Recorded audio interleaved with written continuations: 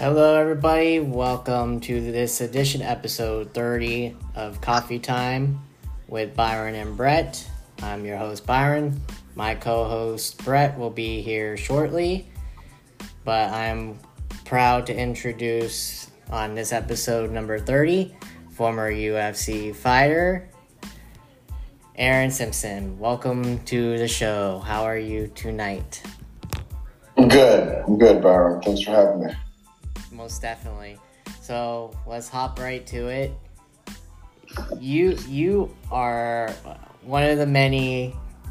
I can say this literally. Tons of sons of bitches to fight in the UFC. How hard is it to fight in the UFC compared to other sports? I know that's a tough question to ask, but you guys literally are tough sons of bitches. Yeah. Wow. It's a sport that is, goes back to the beginning of man, I guess. And so you kind of learn a lot about yourself stepping out in stepping out against another human being and getting your hand raised or losing just by physically punishing somebody. You don't get that in any other sport. So I think you have to be a little different to understand that, to truly understand it, to actually, partake in it. Getting into fights in general, just like a street fight or something, there's something a little different about somebody that would actually do that, that would get that heated to where you're actually going to fight with somebody. So to actually bring that as a sport and put it in a cage and train for it and learn techniques, whatever. I mean, obviously it elevates it, and then you put a little money behind it and have someone make a living out of it. Then it gets super interesting. So, you can't really compare it to any other sports. There's nothing else like it. I mean, you can compare it to wrestling, you can compare it to jiu-jitsu or boxing, whatever, but there's still, like I always say, like knocking somebody out was the greatest feeling, more than pinning somebody or becoming an All-American or winning a national title or whatever in that regard. Just that feeling, especially in front of thousands of fans and on TV or whatever. So things like that really make it unique, I guess. Now, how tough is the training and the practicing? I know I've never done it, so maybe you can enlighten me. How tough and how difficult is the training and practice for it? I mean, it's as difficult as you want to make it. I mean, we're all subject to our own environment, meaning some people will not put themselves through a whole lot, and they may think it's tough. There are other people that will murder workouts and train hard, and they may not think it's tough. It's, it's all subjective to that. But if you were to just put it against a normal human being who's just going out to get like a 30-minute jog or something, it's insane, what we do or what you would do as a fighter with the cardio, whatever cardio you're putting into your workouts, with the wrestling and grappling that you put into your workouts, and with the live sparring, let alone everything else that comes into play with diet, with nutrition and sleep and all that. Like, you've got to be pretty regimented. And I think that's what's changed these days. I think athletes now are realizing, there's money in this sport, and so you better take it serious. You better not squander that opportunity. And I look at Daniel Cormier. He didn't make weight in the Olympics. Mm-hmm. There was no money on the line. There was Olympics on the line, which at that time was, all of our biggest goals as wrestlers. But when it came time to really provide for his family and make the money that Daniel did, he was able to make 205 pounds. And he couldn't make 211 at the Olympics, because he didn't do it right. He didn't take that part of training serious enough. As wrestlers were like, yeah, I'll make weight. I'll run a little bit, sweat a bunch of water out and go. But I think when it came to fighting and money, people took it really serious and really found the science behind it, and were able to hire people like George Lockhart to help them do it what they need to get done, get that weight down. Now, tell us a little about the audience background that you think are at the events. Do you believe that the crowd is a lot more aware of what you guys do? Typically, because I know back in the early days, nobody knew what a submission, what jiu-jitsu was. None of that was. Do you think fans are more aware of what goes on in the octagon? Yeah, for the most part. I mean, I think that's the reason why it's becoming more and more mainstream. Fans are becoming educated as to what's taking place out there. It's not just two guys swinging away at each other. Like they see legitimate techniques. There are gyms around the U.S. now opening up and doing with jiu-jitsu and with striking, that it's giving people more of an appreciation for the sport. Like, they realize what combinations are because they did it in their, whatever punching fitness class, because it's being taught a little more legitimately than just going, Tai Bo or whatever the crazy workouts were back then. Now it's like you're getting some of that. And we're seeing it on ESPN. We're seeing it in the highlights on SportsCenter. So the fact that, it's becoming more and more mainstream and more accepted, people are becoming more and more educated. And then, of course, we have kids that have been seeing this since the late 90s or early 2000s, and now they're coming up through, and now they're adults, and so they've been living with this sport. It wasn't like when it came out in 96 and again in 2004, where it was people like, what the hell is this? It's human cockfighting. Now it's, we've gone through the cycle, and now we've got a generation that was raised with this sport and is also taking to it.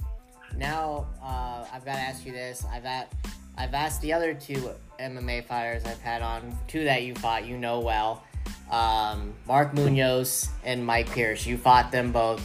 So I've got to ask, like I asked them, how did the fights go pay-wise? How did management do your fights? How'd they pay you? Like, did they pay you fair? Or they released you too early? How did that play about? Yeah, I don't think it was necessarily fair. It is what it is. Whatever fair means, whatever your definition of fair is. I did sign a contract. I knew what I was up for. There was no negotiating with them. The only people that get to negotiate the UFC, and I don't even know if they get to, are the champs. If you win a title, then you have some power. But even look at John Jones. Like, he's trying to pull his weight, and they don't care. And Dana's gone on record saying, like, I don't need John Jones, and he really doesn't. I guess, I don't know. They've made it this far. They don't, and when they keep that type of power, when they hold the power, they're able to tell you what you get paid. You win the UFC title, and you go in, and they write you a check for $1 million to keep you and to make you happy when you're worth much, much more than that. But you've never seen $1 million. You've never seen over $50,000. So it changes your life at that point. You're going to do what you're going to do. I know there are, groups out there trying to change and trying to organize and trying to speak up for fighters and fighters' rights, and with the Ali Act and all the stuff that they're doing, but it could take a while for that to happen. I agree with you on that. So let's get into your career. You started in the WEC. Can you tell me about your debut in the WEC and who you fought? Yeah. So I fought a guy by the name of David Avion. I don't know how, my memory's going now these days, but it was so long ago. I think I had like 3 fights in, and I took the fight on a 2-week notice. It had to be 2010 maybe. And so I'm like, yeah, I'll fight him. And they're like, yeah, they got this opportunity to fight. And it was for like 5,000 show, 5,000 to win. And that was, pretty big money considering I was fighting for $1,000 a show, 1,000 win, or that, So I'm like, yeah, okay, I'll do it. Well, a hurricane was coming through Florida where the fight was going to be, and they postponed it. They shut it down, and we didn't, which was good for me because, I got more time to train. and really prepare for this guy. David was a black belt. He had some wrestling. He was pretty proud about his wrestling, if I remember. And then and he was a black belt jiu-jitsu. And I think he's still got a gym down in Miami, and he's high level jiu-jitsu instructor down there. So I got 7 more weeks of training or something, and I fought. We flew out to Florida, and I took the fight and went out and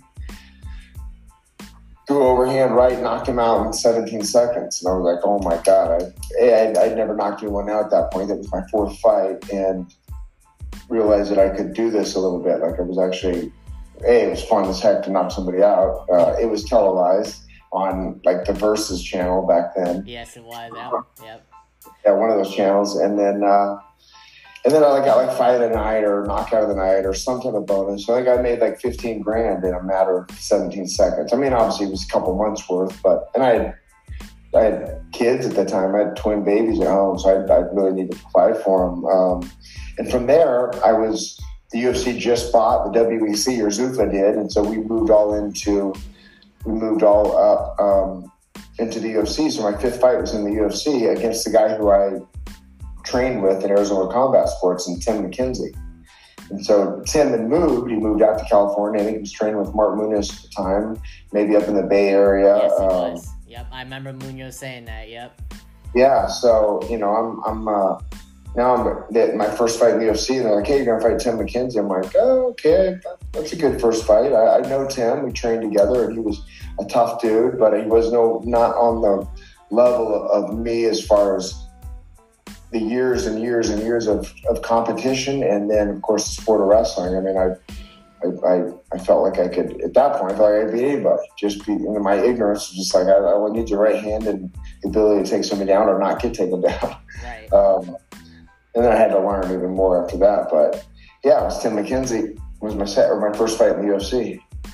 Now, were you guys well aware of the transition? Because it says right here it was the transition was from light heavyweight and middleweight to the UFC, and you made your debut that night at UFC Fight Night against him, as you said.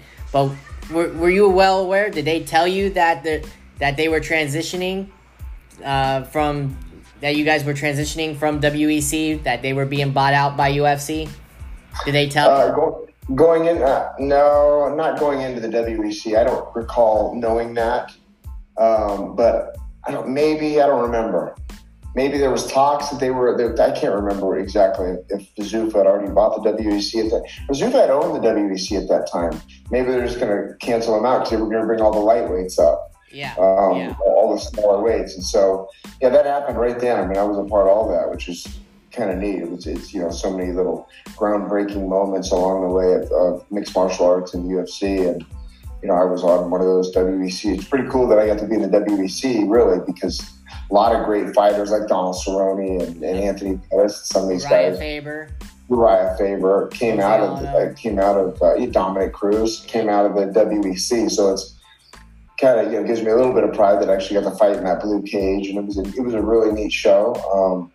It's one more little thing I get to chalk up on my things I've done in my life. So then your second fight was supposed to happen on UFC Fight Night 19 against Dan Miller, but got moved to UFC 102 again, but got moved to Ed Herman. Yeah, and you fought, where you fought Ed Herman. What do you remember about that fight?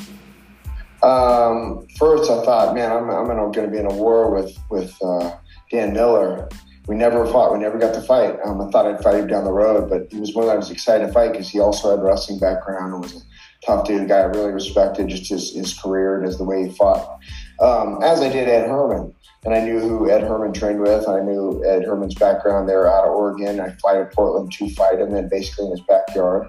And he was getting trained by Matt Lindland, who a good friend of mine and someone who I kind of idolized and looked up to in his wrestling career. And I'd known him since I was in high school and he was in college. So that was all, it's just kind of a small world that we were in anyway. I went out and had a really good fight with Ed.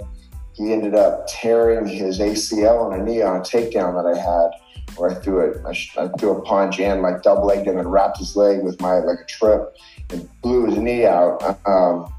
which I wasn't going to stop after that. I was kept trying to hit him, and he tore his knee, and then he didn't come out of the corner, I don't think, after the second because it was so bad. So I was getting him pretty good, and I felt like I was going to eventually, if he wouldn't have torn, I felt like I was going to beat him regardless. But you never know. I mean, that's a crappy thing to have happen to you in the middle of a fight where you can't go on. Well, yeah, look at what happened with, I'm sure you still watch UFC, look at what happened to Chris Weidman a couple UFC pay-per-views ago. Yeah. He went to go kick and tore his leg. Yeah. I mean, broken. Brutal. Same thing he did to Anderson Silva. So yeah. It's kind of crazy how that happened to him, and he did it to a legend like Anderson. So then your next fight, you went on to face Tom Waller, who's a badass. I thought he was always related to Robbie Waller, but nope, he's not. But he's also a badass as well. So you win that fight by controversial split decision. Did you think you won that fight, or do you think he won it? Oh yeah, I thought I won. We had a war. I mean, he landed some good strikes on me, but I did what I needed to do to get the win. I definitely thought I won 2 of 3 rounds. He would dispute that, obviously, but it is what it is. Like that's a long time ago, and Tom's gone on to do some pretty cool things. Like he's like trying to get in the WWE, or who knows what he's doing. Yeah, something like that. Yeah, I heard about that. He's trying to pull a Lesnar and Ronda Rousey. So hey, it might work for him. Who knows? Who knows? But you then face Chris Lieben at UFC 114, but instead it took place at the Ultimate Fighter, Team Liddell and Ortiz. What do you remember about that fight and facing Chris Lieben, who is also another badass in the middleweight division at the time? Well, man, I trained really good for that, but I was in between gyms. We left Arizona Combat Sports and we were starting our own gym, but we didn't get it done in time, so we were up at another gym in Scottsdale. I was flying out to train at AKA with Josh Koscheck like every week. I was heading out there, leaving my family, which was a rough one. I did that for like 8 weeks. So I was back and forth, and felt really good though. Like had some good rounds with Josh out at AKA, and I was training really hard with a guy by the name of Brian Davis, who had this training room. It was me, Henry Cejudo, Ryan Bader, CB Dalloway. We'd get together and we'd run these treadmills. And man, I was firing all cylinders.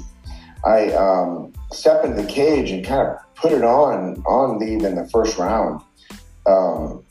Dropping him, took him down, punching, hit him with some hard stuff, and felt untouchable. And man, I came out in the second round and I was done. It was the weirdest feeling. It was adrenaline dump, whatever you want to call it. I don't know if it was that. I know I was in shape, but I just felt like completely lethargic and I was out of it. And so he hit me pretty good. I stumbled, kind of fell and stumbled against the cage and stood up, and the ref called it off, which I thought I was fine. I go, "I'm fine. What are you doing?" And he looked at me like, "Oh crap, I messed up." And I was. I mean, I needed a little time to recover. And Chris was walking across the cage. He was getting ready to get me even more. So who knows? Maybe the ref saved me. Maybe I could have continued to fight back. But geez, Chris was freaking tough as hell. I think he fought 2 weeks later and beat Japanese guy. It was. I know who you're talking about. I can't think of his name right now. I know Sakuraba or somebody. Yes, He was. It was something of that name. Yeah.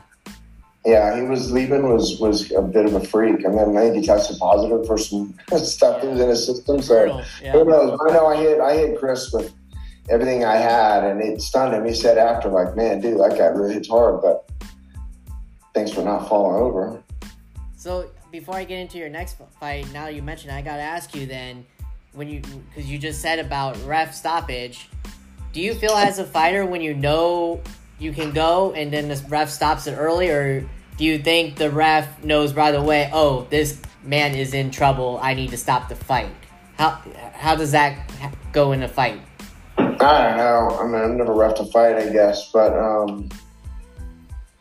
I don't know. I know that at the same ref with Brock Lesnar and dude from Colorado, I can't even slip my name right now. Mir? No, it wasn't Mir. It was anyway.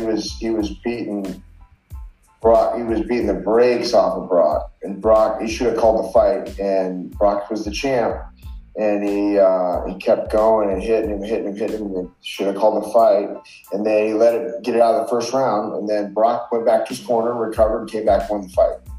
So I'm like, man, maybe maybe he learned his lesson from me. Because he called my fight the week before and called me too soon. And so he was like, I got to let this guy hang in there a little bit. So now let's get on. After that, let's get on to your next fight. I want to hear more about this one. I got into a little bit with Mark himself. Your next fight was November 20th, 2010 at 123 against him, and you lost to him unanimous decision. Take us through that fight. Yeah, Mark and I have been friends for a long time. We trained together. We trained together prior to that. Like we were both wrestling coaches, and we were talking about getting into this, this MMA stuff, and he was doing it. So we were in Detroit at the NCAA tournament as coaches. He was at UC Davis, and I was at Cal Poly at the time, and we trained and talked about it at the arena that we fast forward to that we fought in several years later, which is a kind of crazy story. Mark outstruck me. I mean, I took him down a lot more than he took me down. I don't know if he took me down, but I took him down 5 times. And then but he outstruck me, and that's kind of the name of the game, I guess. So that was another one that it was hard to do. I remember thinking like, man, am I going to be like, I got my own head, like, am I going to be able to hit Mark? Am I going to be able to elbow him if I need to? And which is the stupidest, craziest thing I should have been thinking at the time. And I'm sure he was thinking the same, and thinking about, man, he's got kids and he needs this. And I got kids. Just a really weird thing. I think that's changed these days. And, the sport's evolved and you learn, like, yeah, you're going to fight friends. And it is what it is. You might as well go play basketball against them. Same thing, one-on-one and see who wins that. So I just maybe approached that a little bit wrong, but Mark's a freak, and he was that close to being the champion of the world, in my opinion, in that weight class. We were all really close, I think, at middleweight. That's kind of it with Mark. Now, I saw earlier on Twitter. Are you still training his kids, or? No. His son wrestles at Arizona State University, which is 3 miles from my house, and Trey's been there this year, and so when his family, if they would want to come out, I just invited them. Like, you can stay with us. We got room, we got a big house, so you can crash here if you want to get a hotel. And obviously COVID kind of threw a wrench into everything this past year, but we'll see if he takes me up on it. Yeah, he will. I see it. He's a nice guy, and you guys still remain friends to this day. So yeah, Mark's the best. So then you return at UFC Fight Night 24 in 2011 to face Mario Miranda, and you won that fight. What do you remember most about that fight?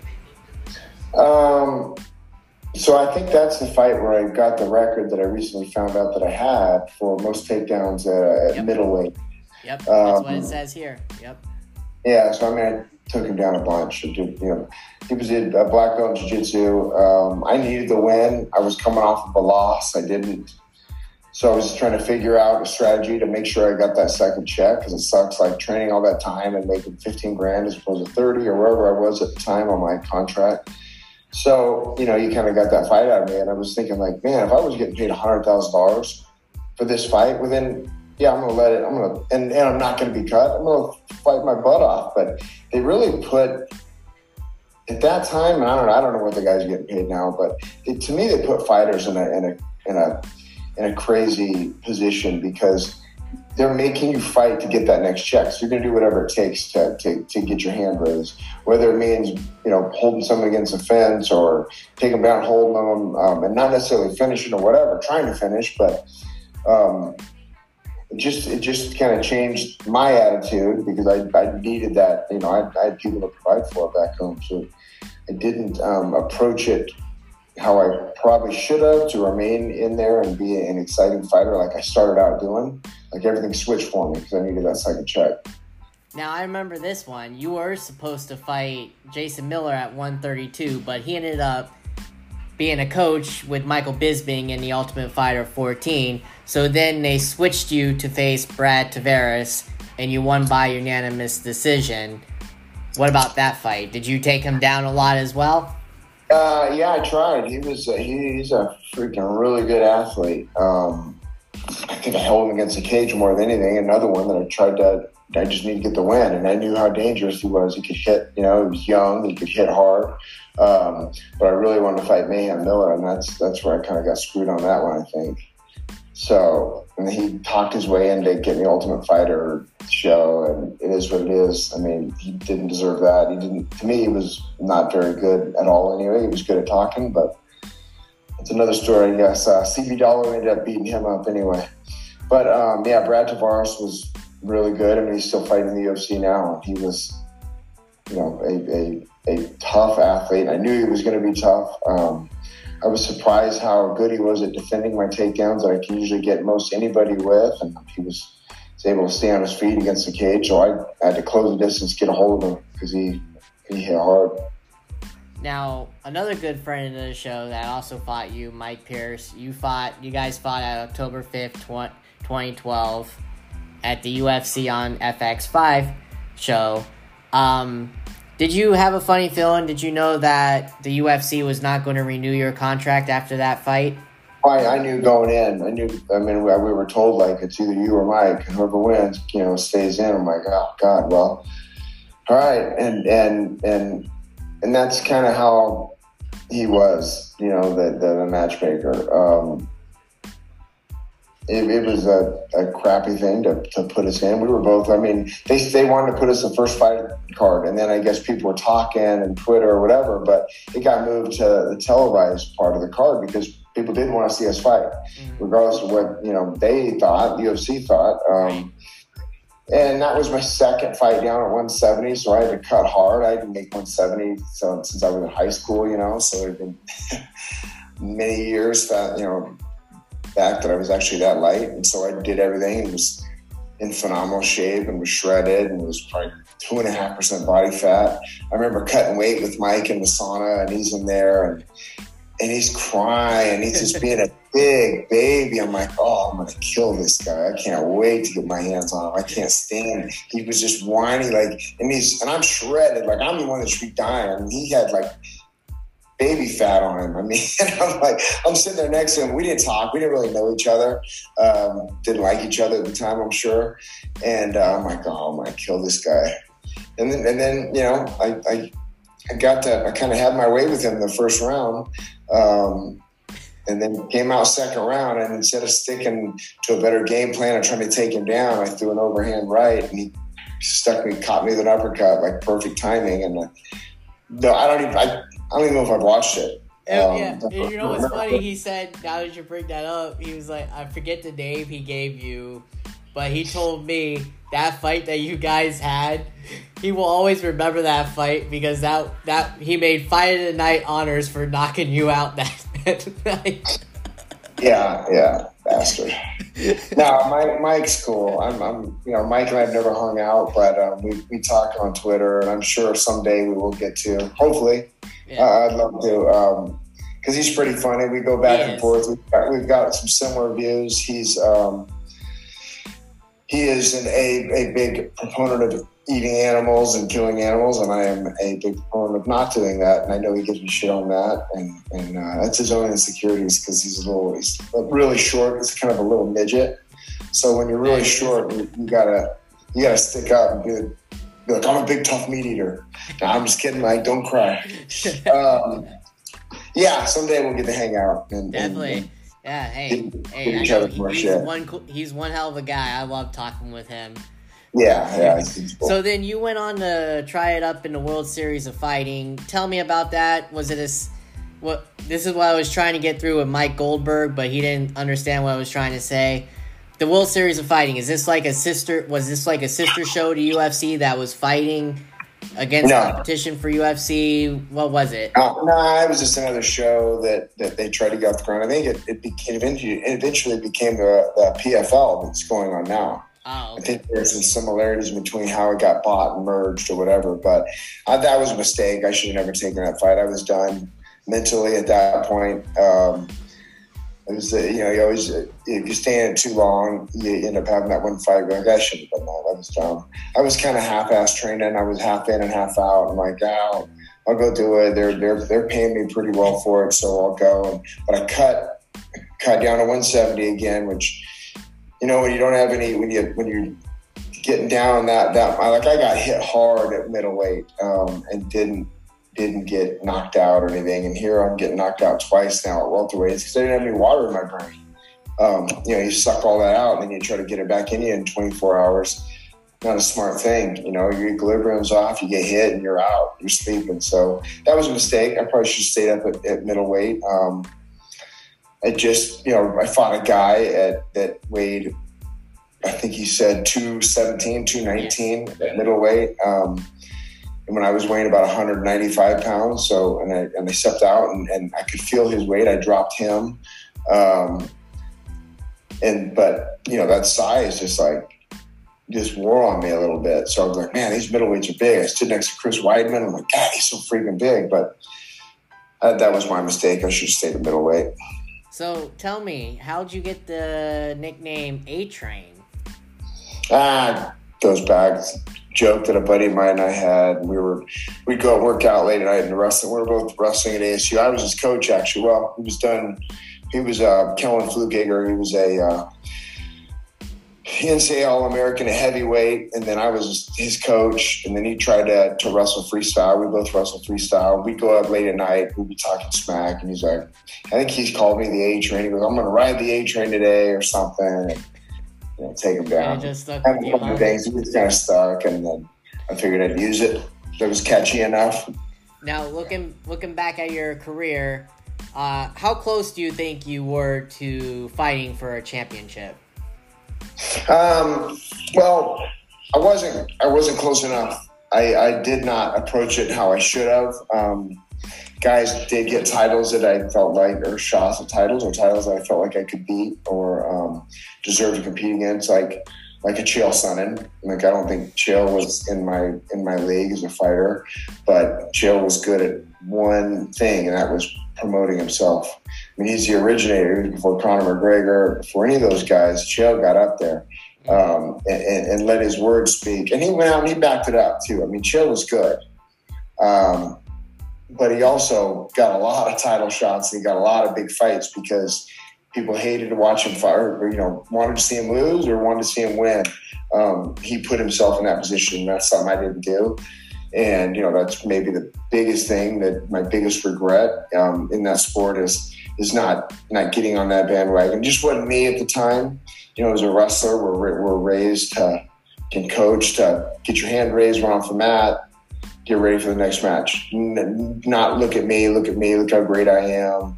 I can beat up anybody in the world. It's a pretty humbling sport, the sport of amateur wrestling. And so when you learn that, and that's in you, that's ingrained in you, like I could have, I'm can be pretty witty and come up with stuff, but I didn't use it in that regard. And I probably should have. And I should have backed, and I could have backed it up even more too, but it is what it is, I guess, at this point. So, besides from Sonnen, who would you have loved to fight in your division? I think Damian Maia would have been a fun one at that time. I was kind of offered it in the middle of a fight, and then I don't know what happened. It didn't come through, and then Chris Weidman got that fight. I think Chael would have been a really fun one, though. I don't know if Anderson Silva would have been a fun fight. That dude was so good that I would have approached him. I would have definitely approached him differently. Ben Askren would have been a fun one to beat up. Yes. Because he just got his ass kicked by freaking Jake Paul or whoever his name was. Yeah. Ben had been knocked out in our gym a couple times at Arizona Combat Sports, and I've known Ben, and I think he's quite possibly the worst athlete to ever perform in mixed martial arts. But he was a good wrestler. I mean, he was a really, really good wrestler. I just think the sport of mixed martial arts didn't fit him, and people just respected his wrestling so much, and he kind of made his way with that, but man, he could not punch his way. Dude could not punch. He couldn't strike. Now, who would you have wanted to go up in the division and fight, or down in the division and fight? Who would you have wanted to fight?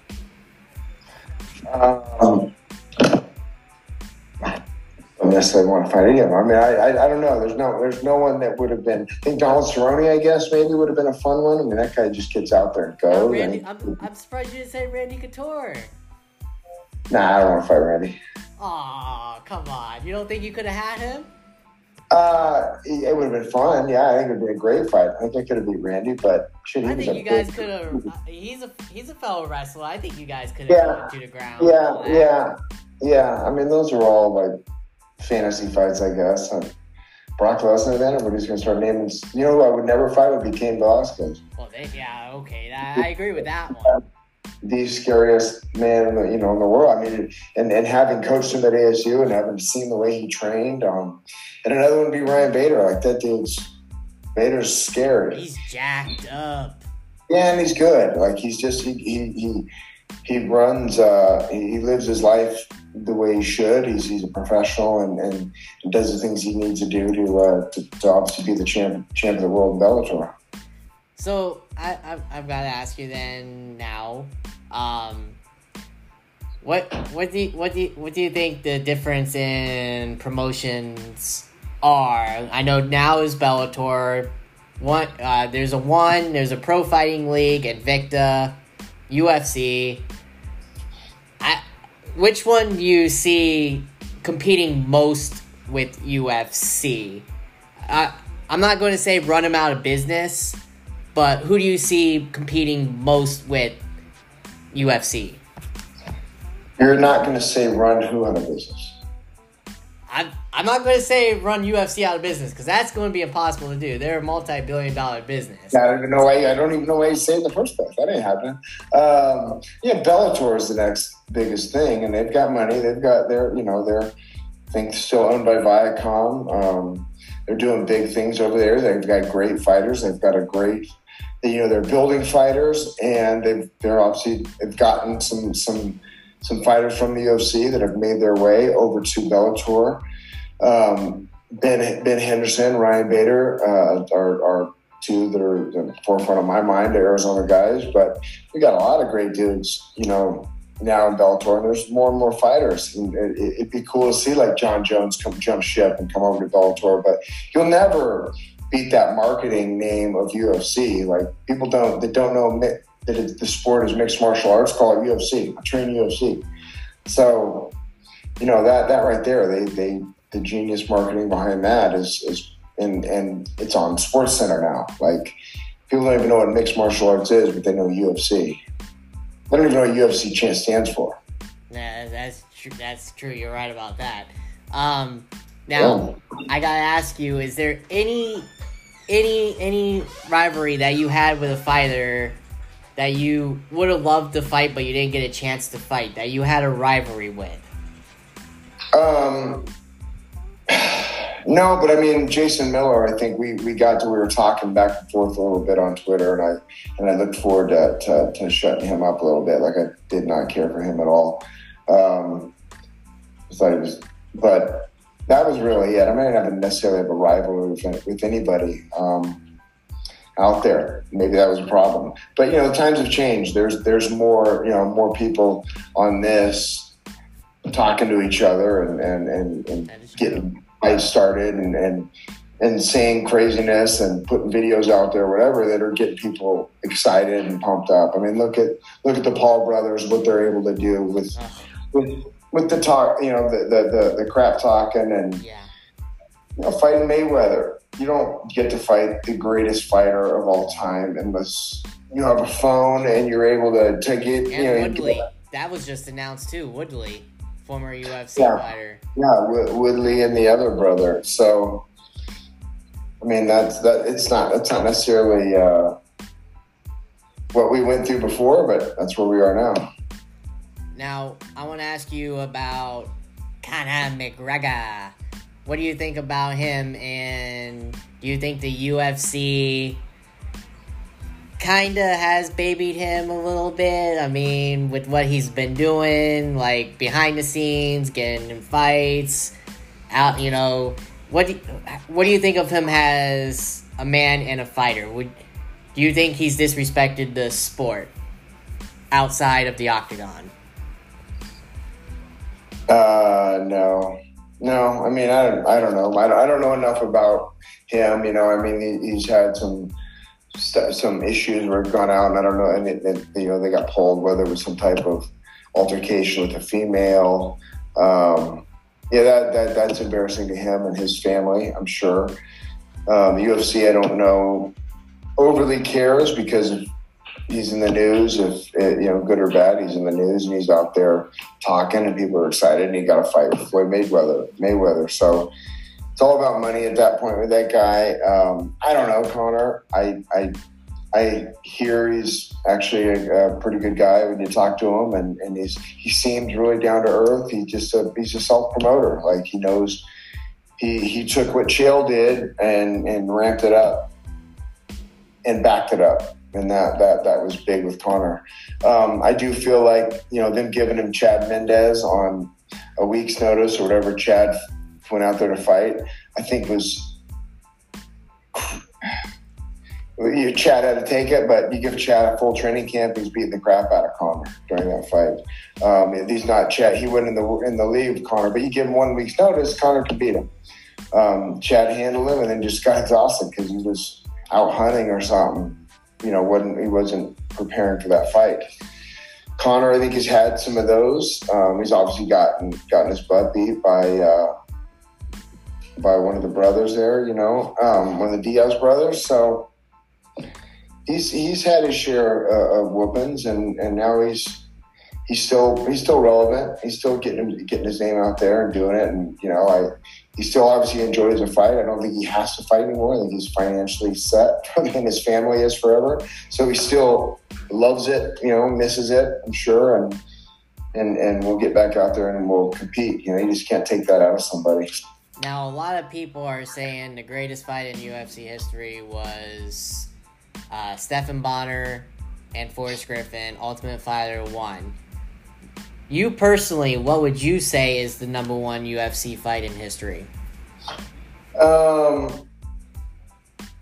Frankie Edgar, Gray Maynard was unbelievable, and I was in attendance for that. I think Dan Henderson and Shogun, both fights I was in attendance for. I think anything Henderson did was phenomenal. I can remember those ones. I mean, there were obviously others that were phenomenal, but if you don't know those Shogun Henderson fights, go look them up because they were freaking ridiculous.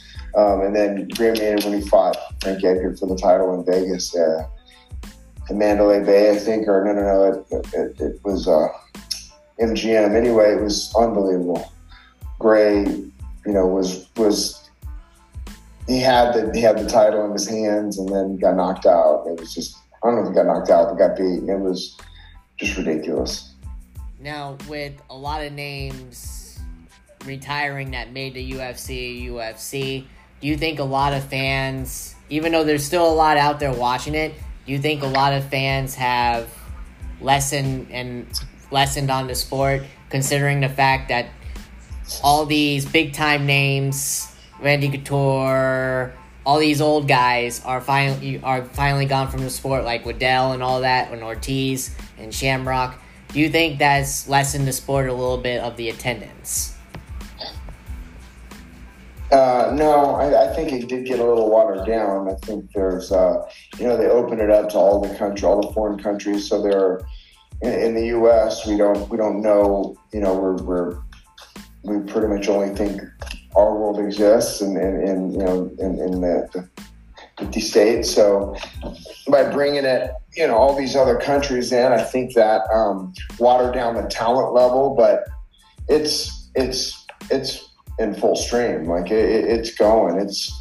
There's still. I thought there was a time when they were doing that and they were cutting people, that they weren't building names and fighters, but it's something that can't be stopped at this point. I feel like you know who the bigs are. what I liked about the old times, like fighting on UFC, pay-per-view, UFC 102, like it was the only fight for a couple months or whatever it was at the time. Like you kind of, as a fan, you look forward to these fights, and you look forward to every fight because you knew everybody on the card. You knew all 12 fights, you knew all 24 fighters, however many there were at the time. Now, like I'm lucky to know the main event, or the co and the main event. After that, I don't know any of these guys, and I don't follow it like crazy fans do or should, but I do feel like it's been, watered down a little bit. There was a time there where there was like a UFC every, it was like 6 UFCs in a month or something. Yeah. Yep. Yeah. So, we don't necessarily look forward to like everyone getting together and getting a pay-per-view and meet at someone's house and watching that big fight.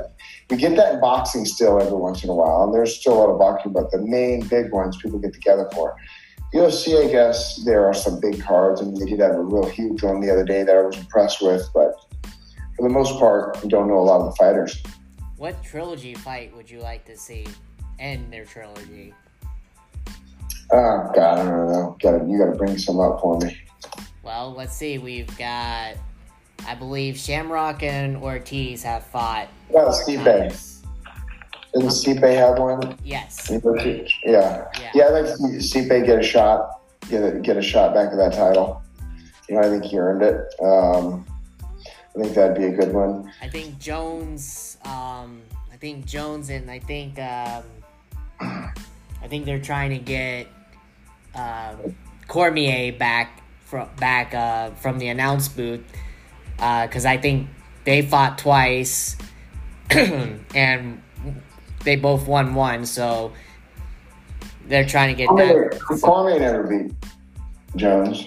I thought he did. I could have sworn he did once. Jones never been beat. Oh, okay. Well, a lot of people. Except for a down elbow that was wrong. I just heard. That's what I heard. I heard rumblings. I don't know if this is true because I don't get pay-per-view, so I haven't been able to see. Oh, right. Yeah. So, this is just what I'm hearing. I'm hearing that they would like to have another fight with them too, but I don't see it if he's fought them both. Yeah. I don't know about that. So, but yeah. So, what else are you doing nowadays? Now that you're not fighting, are you still coaching? Yeah, I was coaching at a high school the last 3 years. It's been fun. My kids are getting a little older now. My son's going to wrestle next year in junior high, so I've got that to look forward to, getting him going. But they're both really active in their sports, so it's kind of what I do right now. If you were told by the UFC to do an announce job, would you do it? Oh, yeah. Yeah, I mean, I got my degree in broadcast journalism, and I've done a little bit of that. I've been on the mic a bunch of times. We had a radio show out here in the Valley in Phoenix. So, yeah, I would, but I don't know if that's happening. So, now I got to ask about the camps. Obviously, you got one in Arizona. I think it's Top Team? Isn't Top Team down there in Arizona, I think? No.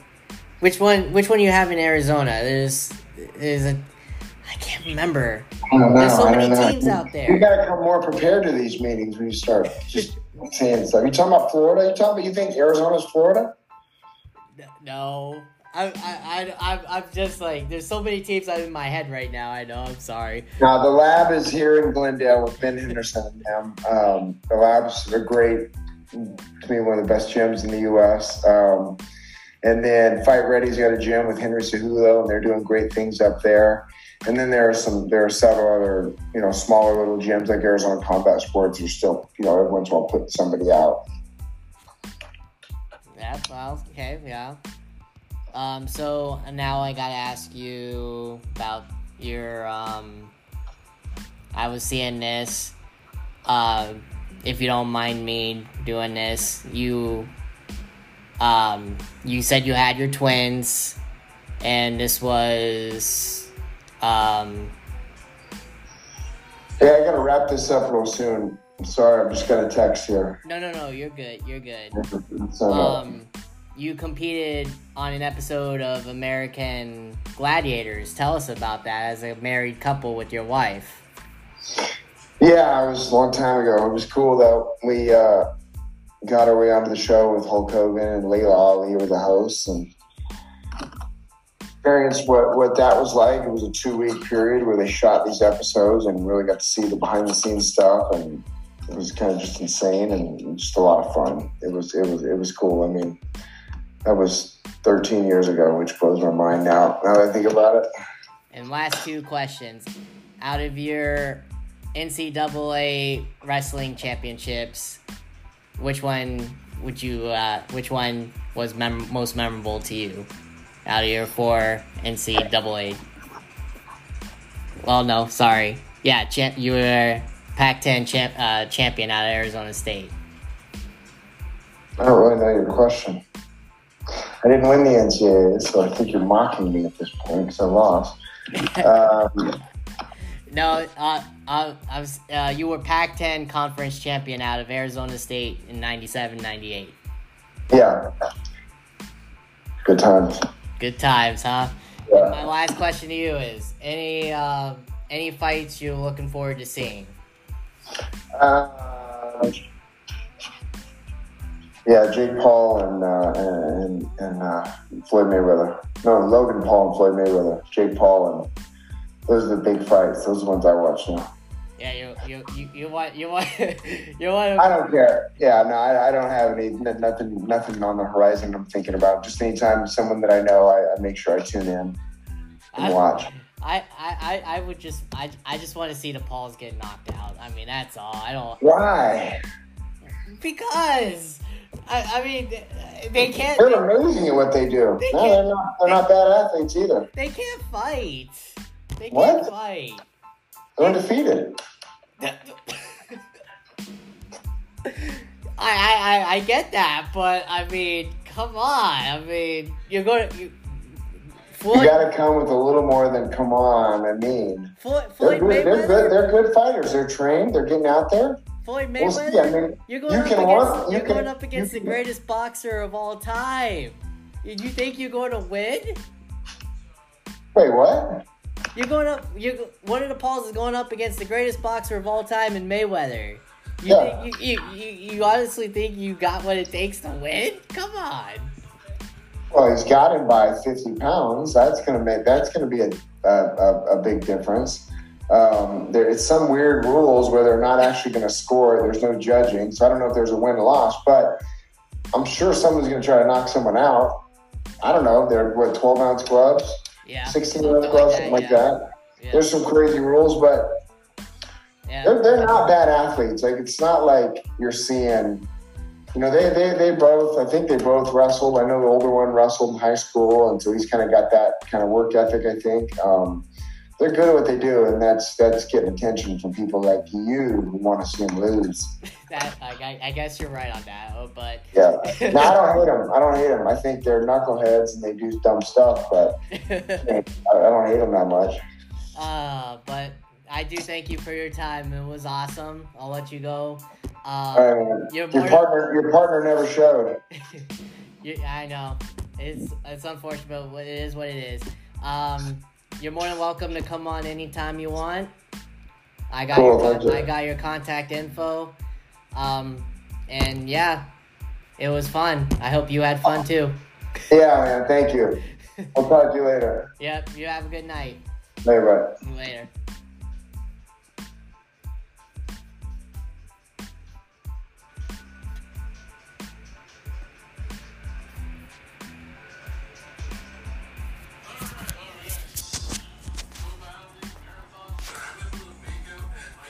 Aaron Simpson, everybody. That concludes episode number 30. You all have a good night. Take care.